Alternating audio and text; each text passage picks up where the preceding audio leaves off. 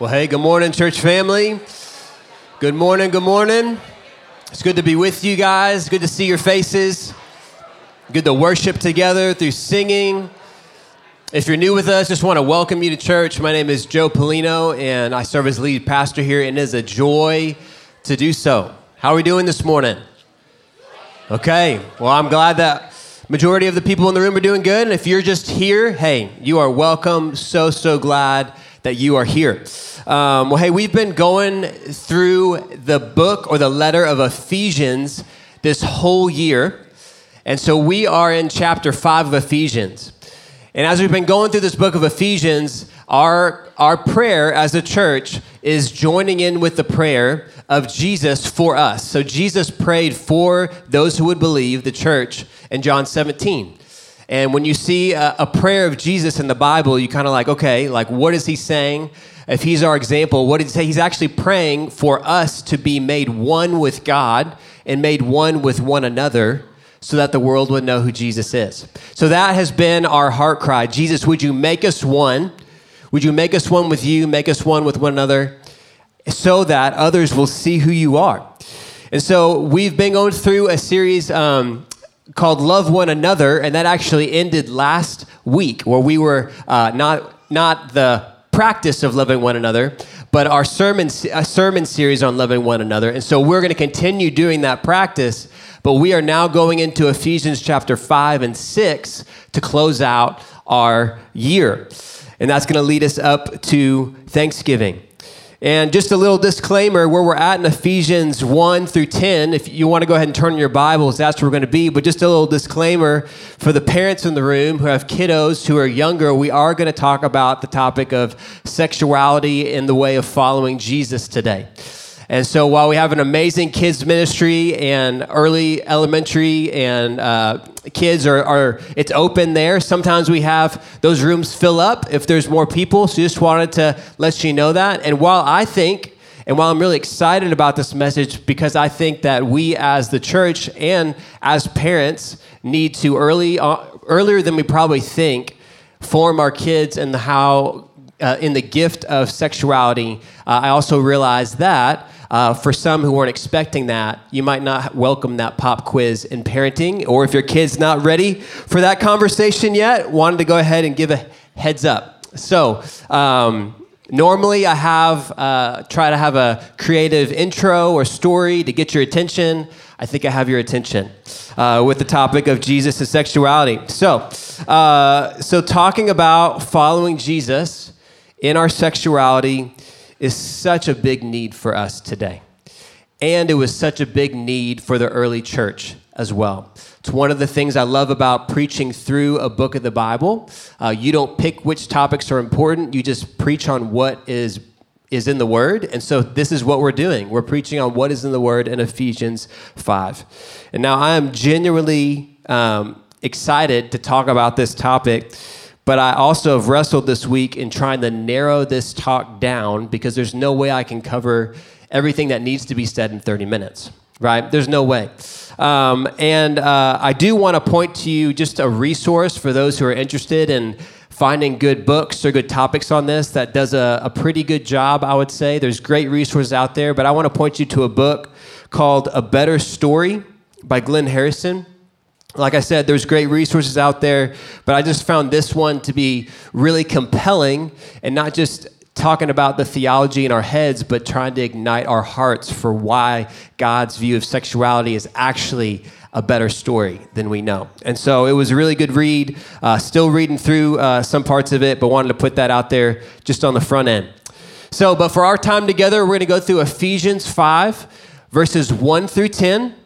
And so as you're turned there, before we read, the question that I kind of helped narrow in this talk on was on that make us one. God, how does this topic, how does this scripture and following you in our sexuality help us to be more united with you, united with one another, so that the world can see who you are, so that the world can flourish? And so here's what we're going to see. Here's the roadmap for where we're going to go. Following Jesus in our sexuality means we will be met with, number one, the compassion of God. Number two, the conviction of the Holy Spirit. And number 3, a calling to be light in the Lord. So you go, got my 3 C's in there: compassion of God, conviction of the Holy Spirit, and a calling to be light in the Lord. So we're going to be in Ephesians 5, 1 through 10. It'll be on the screens for you to follow along. There's also Bibles in the chairs in front of you or close by you somewhere. We're going to be in Ephesians chapter 5, verses 1 through 10. So it says in verse 1 of chapter 5, it says, "Follow God's example, therefore, as dearly loved children, and walk in the way of love, just as Christ loved us and gave himself up for us as a fragrant offering and sacrifice to God. But among you there must not even be a hint of sexual immorality or any kind of impurity or of greed, because these are improper for God's holy people. Nor should there be obscenity, foolish talk, or coarse joking, which are out of place, but rather thanksgiving. For of this you can be sure, no immoral, impure, or greedy person, such a person is an idolater, has any inheritance in the kingdom of Christ and of God. Let no one deceive you with empty words, for because of such things God's wrath comes on those who are disobedient. Therefore, do not be partners with them. For you were once darkness, but now you are light in the Lord. Live as children of light, for the fruit of the light consists in all goodness, righteousness, and truth, and find out what pleases the Lord." I just want to invite you just to pray with me. God, would you open our eyes and our ears to hear from you from this text? God, would you get me out of the way? God, would your words and your Holy Spirit come and just be our teacher? God, I pray that you would come and bring compassion, conviction, and a calling. God, that there would be hope. God, there would be hope for every person here. In Jesus' name, amen. Amen. Okay. Well, point 1 is that we will see the compassion of God on this topic of sexuality. So let's go back and read verses 1 through 3 again. It says again in verse 1, "Follow God's example, therefore, as dearly loved children, and walk in the way of love, just as Christ loved us and gave himself up for us as a fragrant offering and sacrifice to God. But among you there must not even be a hint of sexual immorality or of any kind of impurity or of greed, because these are improper for God's holy people." Okay, so on reading these verses, follow God's example, we actually based our last 5 weeks of love one another on Ephesians 5, 1 through 2. So where it says, follow God's example, therefore as dearly beloved children, talking about how kids imitate their parents, imitate God in the way that he loved you, we want you to also walk in the way of love with one another. Man, that's really encouraging to me. You go on and say, how did Christ love us? He loved us by giving himself up for us as a fragrant offering and sacrifice to God. That is the grace of God. That is not because of anything appealing in me, because of God's love for me, because I love God because he first loved me. 1 John 4:19. So I want to raise my hand and say, yes, I want that. I want more of it. But then starting in verse 3 can feel a little bit like a bait and switch. You're like, okay, I'm signed up. And then it says, but among you, there must not be any hint of sexual immorality or any kind of impurity or greed, for that's improper for God's holy people among you. So maybe if you're reading this, maybe you just need some encouragement, and so you want to highlight the things like, yes, love of God, grace, and then it's like, here it's like, okay, where does it get to the good stuff again? You just kind of keep on reading down. And sometimes I can feel that way. But I think that this passage, as we go through it, the compassion of God is not only in the grace of God by the atoning sacrifice of Jesus on the cross, that there's actually the compassion of God in this instruction. Okay, so what is sexual immorality? Let's just define that. What is sexual immorality? Well, the word used in the Greek is porneia, which is where we get the word pornography, but what it means is any kind of sexual activity that is outside the lifelong covenant of marriage between a man and a woman. Any kind of sexual activity that is outside of the lifelong commitment, the covenant of marriage between a man and a woman, that is sexual immorality. And so if we're going to give a definition of sexual immorality, what is a positive view of sex? What's God's view of sex? Well, sex is a gift from God, created by God to be enjoyed and held in high honor by a man and a woman in marriage to promote human flourishing. And that God made us sexual beings and he blessed us. So that is, that is good news right there. But where do we get this from? So I just want to go back again to some foundational scriptures for us. We're going to go to Genesis 1, but you'll see in 3 verses how this topic of sexuality is just, it's not a side topic of our faith. It's actually very central to who we are. So it says in Genesis 1:26, said, "Then God said, let us make mankind in our image, in our likeness." So Genesis, the very first book in the Bible, the very first chapter in the first book of the Bible, we see that God says, let us make mankind in our image.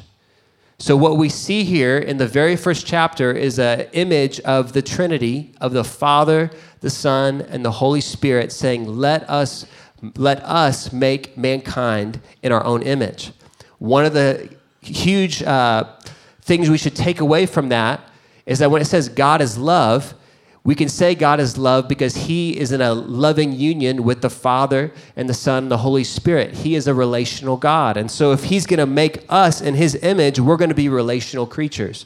So God created mankind in his own image. In the image of God, he created them. Male and female, he created them. And God blessed them. And that word blessing means he wants you to be happy. It's a holiness, but it's a happiness. It means laughter. It's a blessing. God blessed them and said, be fruitful and increase in number.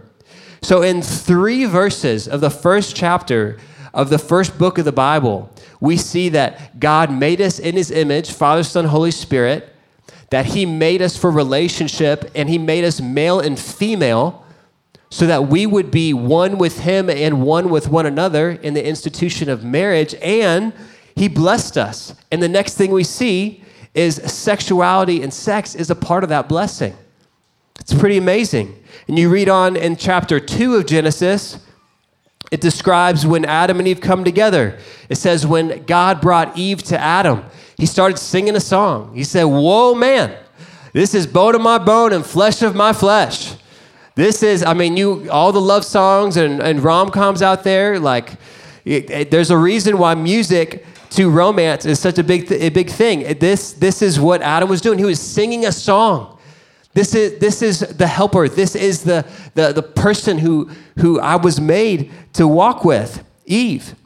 And this is what he says in verse 24. That is why a man leaves his father and mother and is united to his wife, and they become one flesh. And Adam and his wife were both naked, and they felt no shame. So that is God's beautiful, raw, sometimes in church, maybe it makes you feel a little uncomfortable view of sex, that it is good, it's holy, it is right within the context of how he made it to be. But then you just read one chapter over in Genesis 3, and we see that where God had made it as a blessing for us to walk with him and walk with one another. Beginning in verse 3, verse 1, it says, now the serpent was more crafty than any of the wild animals the Lord God had made. He said to the woman, did God really say you must not eat from any tree in the garden? And then skip down to verse 4 and 5 where he says, where he responds to Eve, who says, well, God did say not to eat it, and says, well, he did say some of those things, but in verse 4 it says, you will certainly not die. The serpent said to the woman, for God knows that when you eat from it, your eyes will be open and you will be like God, knowing good and evil. And I think we know what happens after that. They were deceived. They took from the forbidden fruit and their eyes were opened. And they had all the trees in the garden to eat from. They had the tree of life, and yet they decided, I don't trust that God is really who he says he is. And I believed the deceitful lie that if I had this fruit, that there was more out there for me than what God had for me. And so when we read Ephesians 5, 1 through 3, if we go back to our text, man, when I read this, it's like I do want relationship with God, but there's also a part of me that, if I'm honest, feels like, well, is this really the best way for me? Is this really the best way for me? Ephesians 5, 1 through 3, where it talks about, but among you there must not even be a hint of sexual immorality. Does anyone else feel that way sometimes? You just have this like, God, I know you're good. God, I know I want to walk with you, but is this really the best way? There was a time in my life where I viewed this, I viewed it in that way. There was a time in my life where I was in high school, college in particular, where I would read scriptures like this, and I would just be like, man, that's not for me, or that seems too extreme, or seems too prude, or it seems to, fill in the blank. But I was just like, I just don't know if that's for me. And I had more of a comparative morality where I was grading myself on a curve of saying, well, I'm not like following God's commandment, but I'm better than fill in the blank. You know what I'm saying? And so as I was doing that, I was like, you know what? I do want relationship with God, but I also am just trying to live my life in high school and college, and there's these desires, and I just don't know what to do with those. And so I just tried to do the best that I could. And what ended up happening is I ended up getting, I didn't like fall into my lap, but it kind of did, I got an addiction to pornography. And then I was like, well, maybe I'm not really addicted. Maybe I'll just try to manage this. But then the other thing that happened as I was doing that is that I was really driven to find that romantic relationship that would satisfy me, that would meet my needs. And so that was where I was at. And for a while, I was just like everyone else. But then as time went on, that self-centered focus of self-fulfillment, of self-worship, and wanting someone else to affirm me, to see me, to worship me, just realized that no matter what relationship, no matter how well-intentioned the person, no matter how much I tried to pull away from pornography, that I was stuck, that I was in a cycle of shame and brokenness, and I didn't tell a soul until there was other signs that things were starting to leak out, where sometimes I would leave some of my some temptations around some of my younger siblings, and I was like, what am I doing? Like leaving some of this material around. I was not even recognizing myself, and over time, like, man, that just led me to a really, really dark place. And yet, still, I was going to church, or I was involved in Christian things. And I was like, Lord, if you're real and the gospel is powerful, like how can I escape this? And so then I called out to the Lord. I said, you're going to need to help me. You're going to need to come and help me, because I can't get myself out of this. And the whole time it was a complete performance-based mentality of I'm trying my best. And then when I came to the end of myself, instead of seeing this passage like it was a performance or a report card, what God did was he called my name. Like he called my name in a way that he answered my prayer in a way that I knew he was speaking directly to me. Like, have you ever experienced that? Where it's like, I'm asking God to show up and he actually responds in a way that's like, oh, you answered that one. Like you heard me. And he answered that, and he gave me his hand, and he gave me his compassion. And so instead of focusing on what he said not to do, what I started focusing on was that part where it says in verse 2, where he gave himself up as an atoning sacrifice for my sins, that he gave himself for me, that he knew exactly where I'd been, what I'd done, and that he came for me instead, that it was while I was yet a sinner in my darkest place that he came and he demonstrated his love for me on the cross. And that kind of hope, that kind of life, it started to change my perspective and paradigm that, wow, maybe God is where I truly do get the affirmation of love. Maybe this is where I get fulfillment. Maybe this is where my sexual desires are pointing me towards, is that I was made for union with him. Amen? Man, so that was my story. And I know, have you had an experience like that? Or maybe you're in a place like that. Now, why is this so important for us to go through Genesis and go through review? It's important because I want to emphasize that the scripture says sexuality is a gift from God. It's not a creation of the world or biology. It's a gift from God.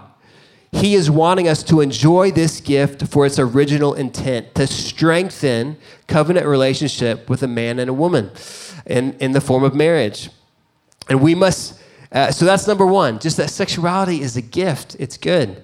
And then number two is that we must settle in our minds that Jesus is a good authority in our lives in all areas, including sexuality. So when we went through earlier in the year an identity in Christ practice, where we were just soaking in the truths of Scripture, that when we come to faith in Christ, that he says that you are a new creation and that you're no longer your old self, but you put on the new self and that you are actually in Jesus Christ. You're in me. You're a part of the body of Christ. And that identity, more than your ethnicity, which is important, more than your sexuality, which is important, more than your giftings, more than your passions, like that identity, when all of those areas of life are in alignment of holistic, like how, Lord, am I to walk in these areas of life as a member of the Christ, as a member of the body, that's where flourishing happens. We were praying beforehand, and one of the worship team members just got a picture of different compartments with different things in it, just all being thrown out on the table, which is a very familiar scene in my house with young kids, just things being tossed out all over at the table. But sometimes we can have compartments in our lives of like, this is my sexual life, this is my work life, this is my church life, this is my, whatever. And God's calling us to pour them all out on the table from Sunday, Monday, Wednesday, Tuesday, all the same. We are all in alignment of saying, Jesus, you are trustworthy to follow in all areas of my life, including sexuality. Amen? Love that picture that was shared. Man. So you might be sitting there and being like, okay, I'm tracking with you, but I've got questions. And here's where I feel like I would love to be able to have more time, but some questions that I've heard over the years of walking with people that I've had myself, just to write down. Maybe you find yourself in one of these. Some questions of, how is this good news for me? What if I'm single and not married? How is this good for me to be in waiting? Or what if I was married, but now I'm divorced? What if I have the gift of singleness? How is that a good thing? Or what if same-sex attraction is something that I have, and I'm not attracted to the opposite sex? How is this good for me? What if I'm in a difficult marriage and sex has not been what I've expected? What if I love how one pastor said it, I got in the marriage expecting, I was promised angelic, heavenly, orgasmic sex, and that just wasn't what was there. It was just like unending. It was like, oh, this is different than what the movies said. This is different than what I thought was promised. What if sexual abuse in my life or in my family has deeply impacted my soul to the point where I don't know if I can recover or see sexuality in the right way? I find that in church, these are more of the types of questions underlying beneath the surface that we're wrestling with. There is a beautiful calling of God in the gospel that impacts us and heals our sexuality when we are made one in Christ. And just in preparing for this message, how do we walk this out if you find yourself in one of those questions?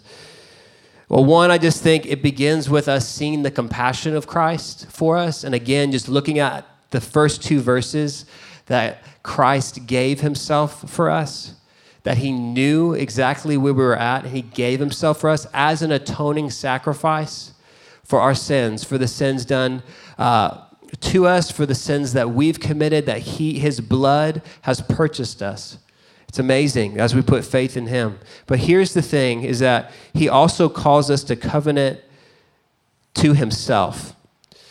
John 10:3 says that the sheep hear his voice, and he calls his own sheep out by name, and he leads them out.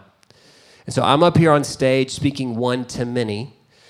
But the amazing thing about the Holy Spirit is that he can speak to you right now, and he knows your name. He knows your story. He knows your sexual history. He knows your past. He knows your heart's desires. And he can speak to you, and he can lead you out like a good shepherd as you follow and trust him.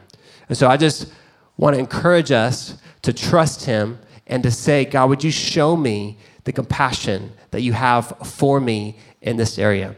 Okay? That we don't need to only have the compassion of God, we also need the conviction of God. So that's number 2.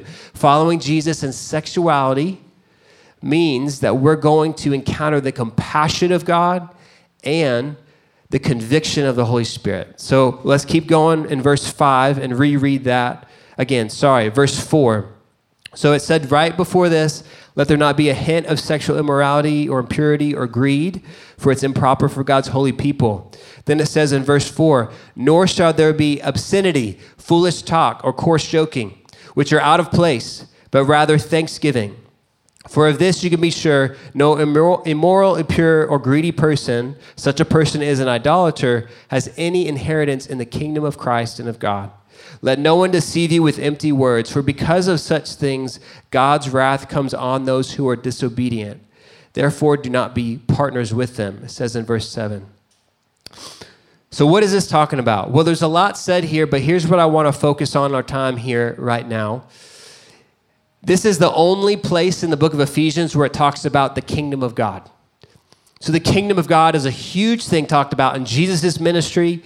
And here it says that the kingdom of Christ and of God is that those who practice these things will not inherit the kingdom of God. And what I want to point out here, we're going to get to maybe some of your questions about, okay, what does this mean for me? But I want to point out here is that the kingdom of God will not have, will have thanksgiving.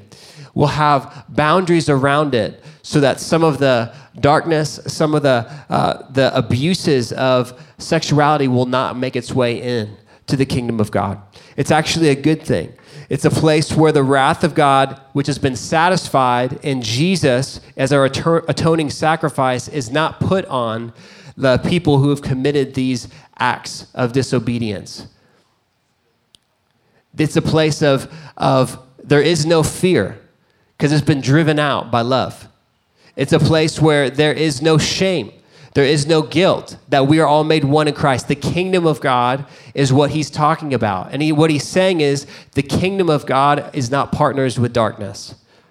It's not partners with darkness. And so church, you are beloved. You are, he loves you. He gave himself as a fragrant offering and a sacrifice for you so that he could call you out of darkness into the kingdom of his beloved son. This is the kingdom.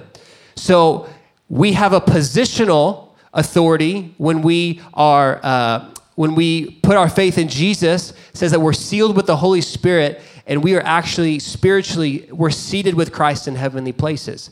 That is where we're at.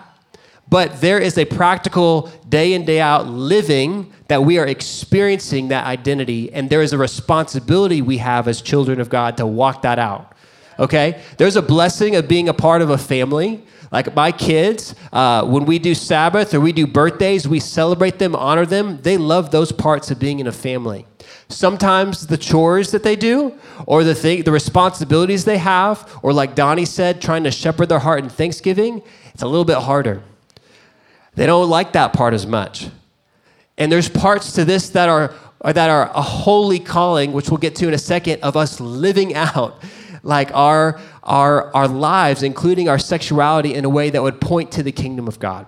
Amen? But he didn't just come to rescue us individually from sin. He also came, it says in 1 John 3:8, that Jesus came to destroy the works of the devil. He came to destroy the works of the devil. And that darkness is not just an abstract sin that we can't not really see, but we see some of the fruits of it. Well, we can see the fruits of it, unfortunately, really clearly. In the 1960s and 70s, the sexual revolution was when you were throwing off at that time any kind of external authority and being liberated to do and express whatever you felt like. And so if you were in any way following tradition at that time, you were called a square, okay?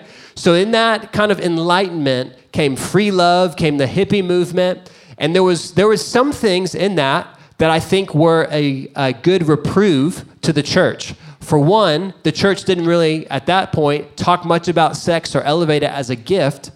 And what the hippie movement, in a weird way, kind of like recognized is that it's a good thing.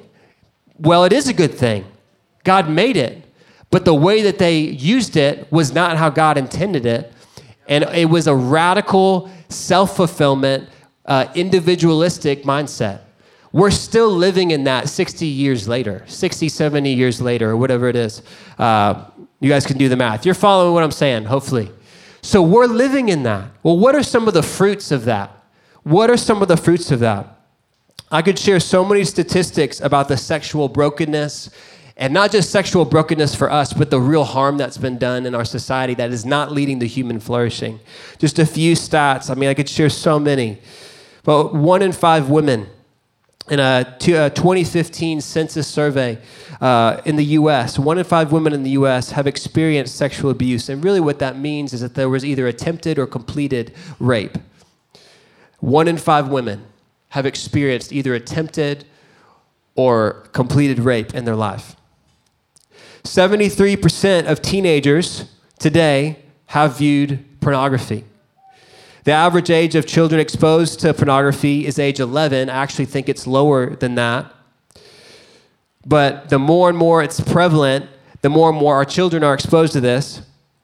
And you might say, well, hey, it's not hurting anybody. I'm not like, well, today there are an estimated 50 million victims of human trafficking globally, where there are people, men, women, and children, against their will, put into situations to perform sexual acts against their will. 50 million. Antioch Waco, the founder of Unbound Global, Susan Peters, when she was confronted with this truth of, in our own state, like from Waco to Dallas to Fort Worth to Houston, like is one of the biggest areas of sex trafficking in our nation, it was really dark, to the point where she didn't want to enter into that. But she said, I feel like God's saying, I've got to do something. I've got to respond, because the kingdom of God is not meant to partner with darkness, but to expose it.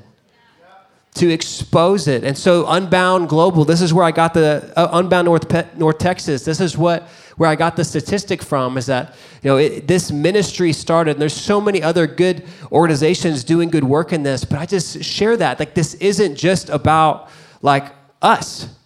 This is about our world. This is about innocent children and people who are, because of sexual appetite, like there are real consequences.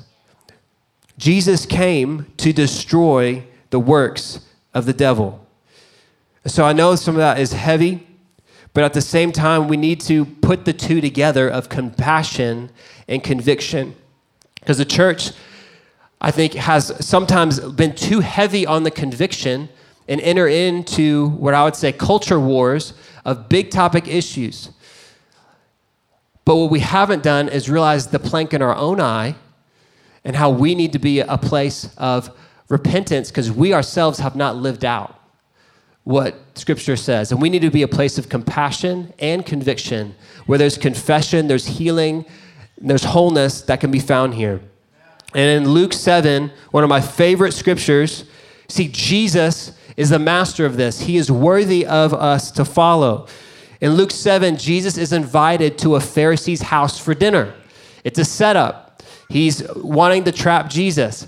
So Jesus shows up at this guy's house. But there's this woman who finds out Jesus is eating there. And pick up in Luke 7, verse 37, it says, "And behold, a woman of the city who was a sinner, when she learned that he, Jesus, was reclining at the table in the Pharisee's house, brought an alabaster flask of ointment. And standing behind him at his feet, weeping, she began to wet his feet with her tears and wiped them with her hair of her head and kissed his feet and anointed them with ointment. Now when the Pharisee named Simon, who had invited him, saw this, he said to himself, if this man were a prophet, he would have known who and what sort of woman this is who is touching him, for she is a sinner." He said that to himself. And Jesus answered him. I love that. Jesus, knowing what he was thinking, answered and said to him, "Simon, I have something to say to you. And he goes on and he asks him a question. Who do you think is going to love more, the one who's been forgiven little or the one who's been forgiven much? And Simon says, the one who's been forgiven much will love more. And then he says, well, this woman, though her sins are many, in verse 47, therefore I tell you, her sins, which are many, he didn't say that she wasn't free from sin, they are forgiven. For she loved much, but he who is forgiven little loves little. And he said to her, your sins are forgiven. Then those who were at the table with him began to say among themselves, who is this who even forgives sins? I feel like that picture is a beautiful picture of the compassion of God on the individual, with also recognition, yes, that there's still a sexual immorality has still been done. But we don't want to fall into the religious Simon Pharisaical mindset of saying, man, if you were really a holy man, you would not let this woman touch you if you really knew what was happening. And I feel like with Jesus, there's this beautiful combination of compassion with conviction that he would say, I'm a friend of sinners. Mary Magdalene, scholars believe she came out of prostitution, was one of Jesus's best disciples. Like, we learned so much from her. She's one of my heroes. The woman at the well in John 4, the woman with 5 husbands. If you read the Gospel of John, Jesus is saying in riddles to different people, are you the Son of God? Are you? No, I'm the Son of Man. He just tells her, I am the Messiah. I am the one who's come.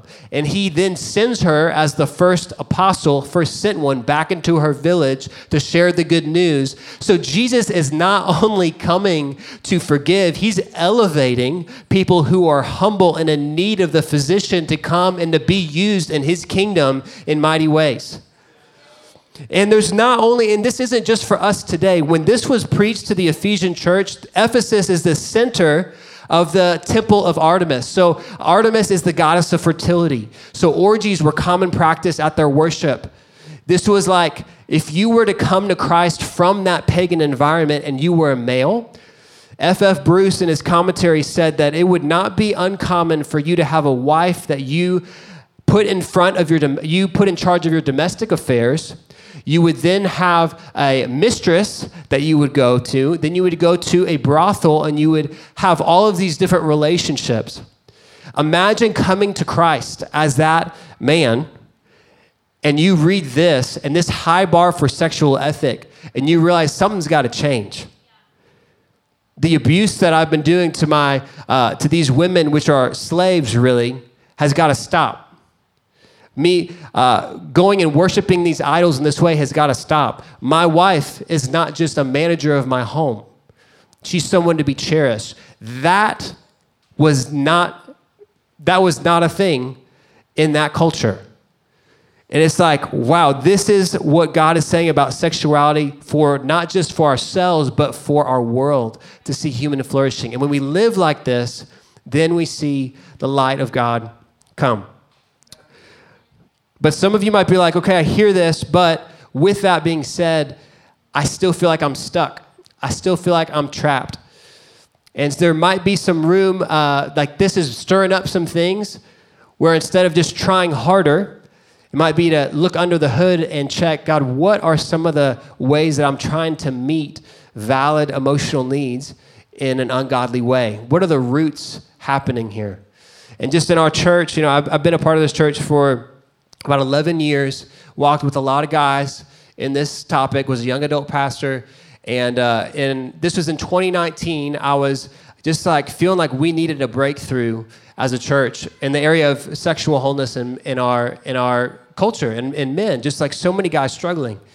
And I had a dream one night, and in the dream, I had life group leaders all around in a living room, and I was passing out a discussion guide that they were going to do in their small groups on sex, and they had to do with confession and just talking about sexual history and just trying to open the conversation. In my dream, this is what I was doing.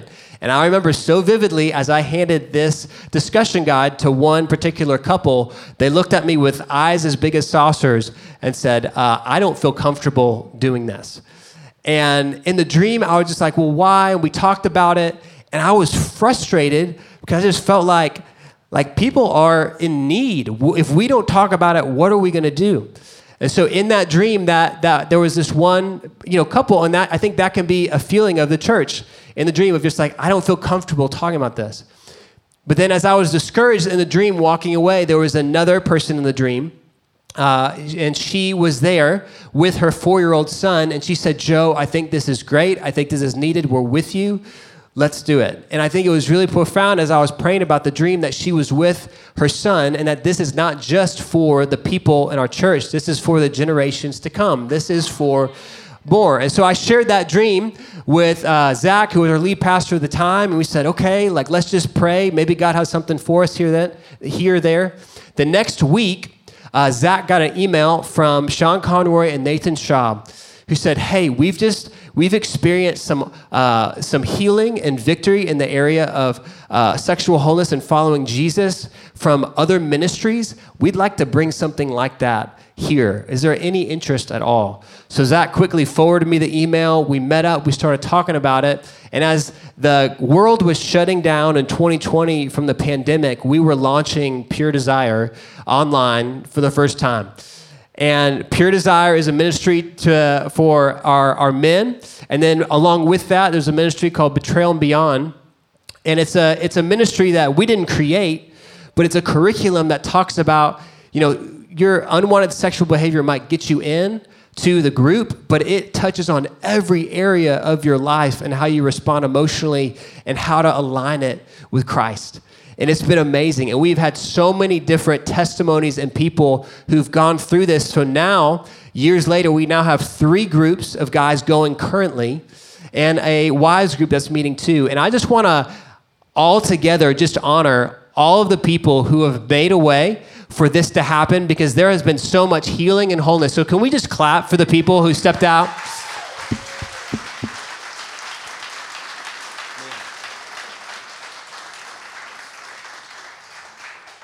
It has been probably one of the most evident places where God just has his hand on that area. And it's not easy, but his hand is just on that area. So you might find yourself here and just saying, Joe, I feel, where do I go from here? And there's so many different things I could say, but it's not just trying harder, because that's like pulling away from like a rope or like a zip line. The more you pull, the tighter it gets. You actually need to figure out how to cut the rope. And that's what God wants to do as you go through good Christian counseling, as you go to different programs in our city.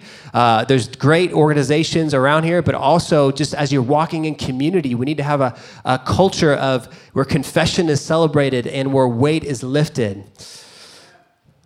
You guys, thank you for listening. I know this is longer. We're going to go to our last point. I just feel like it's important to try to fit in as much as I can. Our last point, and it's that God has called us to be light in the Lord. God has called us to be light in the Lord. So Ephesians 5, 7 through 10. Therefore, do not be partners with them, for you were once darkness, but now you are light in the Lord. That's your identity. It's not that you are like light. Now you are light in the Lord. Live as children of light.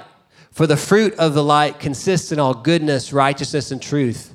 And find out what pleases the Lord. I love that last phrase, find out what pleases the Lord, because this acknowledges that this is not easy.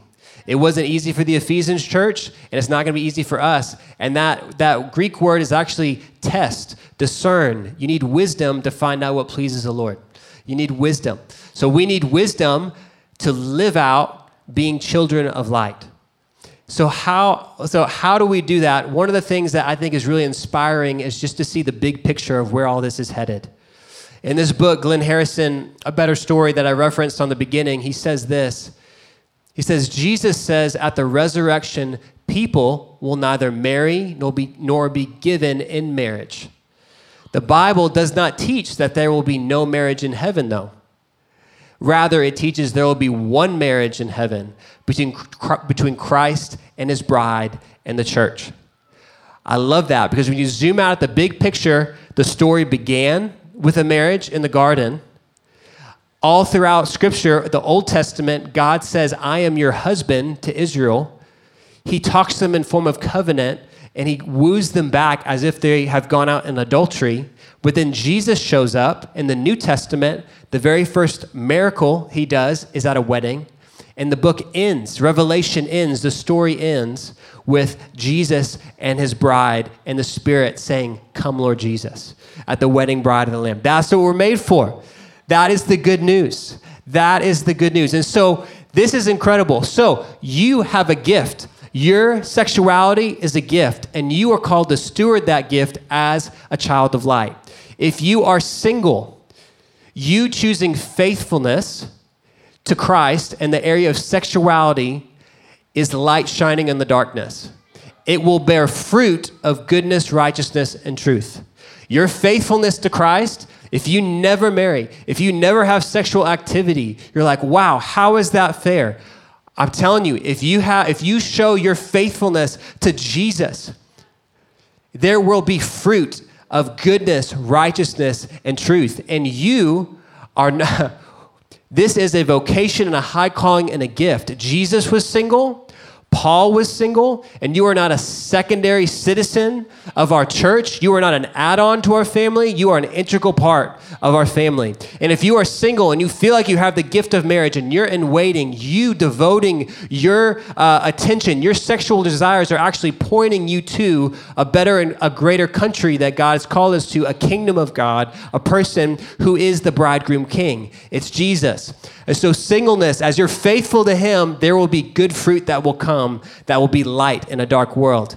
Married people, you choosing faithfulness to Christ in your sexuality in marriage as a way to point people to Christ's love for his church, it will bear fruit of goodness, righteousness, and truth. I love what he said in this book. He said, we celebrate weddings, and we should. But do we celebrate anniversaries of years and years and years of actually the covenant being renewed, of the covenant being kept, of the covenant? And that is actually even more worth celebrating because it's showing that there is a God who loves his church in such a way as this. Amen? So here's how I want to end. I want to invite the band to come on up. Augustine said, our hearts are restless until we find rest in thee. Our hearts are restless until we find rest in God. And so this area, I know there's 1,000 different things happening in the room when we talk about this. It just felt like, we just need to preach the word and also that this is a moment for us to ask the Holy Spirit to search us and speak to us. And so that's what we're going to do as we close, and the band might begin playing, but we're going to ask the Holy Spirit to come and speak to us. And here's how we're going to do it. We're going to, there's on the last slide, it just said, Holy Spirit, come and speak to me. And it's just inserting in your name and said, I want you to know, as if you're starting the sentence for the Holy Spirit. So Joe, I want you to know. Or Sarah, I want you to know. Or Caleb, I want you to know. Or whoever, whatever, insert your name, I want you to know. And we're just going to believe and trust that just like God calls us by name as a good shepherd, he's going to fill in the blank. And then since this is a relationship, it's not just about hearing God, it's saying, I will respond to him. So I'm just going to leave some space to do that now. And then we're going to pray and respond. So Father, I pray that you would come and speak to us. Holy Spirit, what is it that you want us to know? After all that's been said, God, what is it that you want us to know?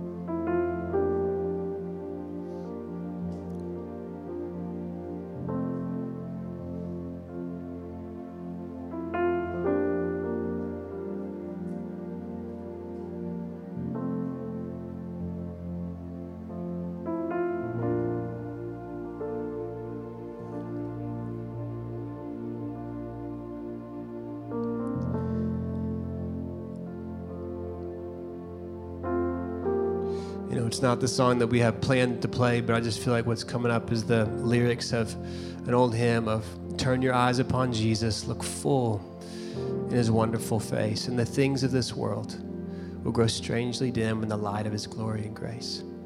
So I'm just going to sing that over us. Turn your eyes upon Jesus, look full in his wonderful face, and the things of earth will grow strangely dim in the light of his glory and grace. So Father, we do just say we love you. We look at your face, Jesus. And we pray, God, would you come and speak to us about your compassion, about your holiness, about the goodness you have for us. So I invite you to stand as the band leads us, or if you want to stay sitting, that's fine, but we are going to have our prayer team up, and just encourage you, if it's in this topic or if it's in any other area, just that we would have our prayer team available. And if you are a parent in the room, I would ask one of you to please go get your kids as we went a little bit long. Thank you guys for listening. Y'all take it away.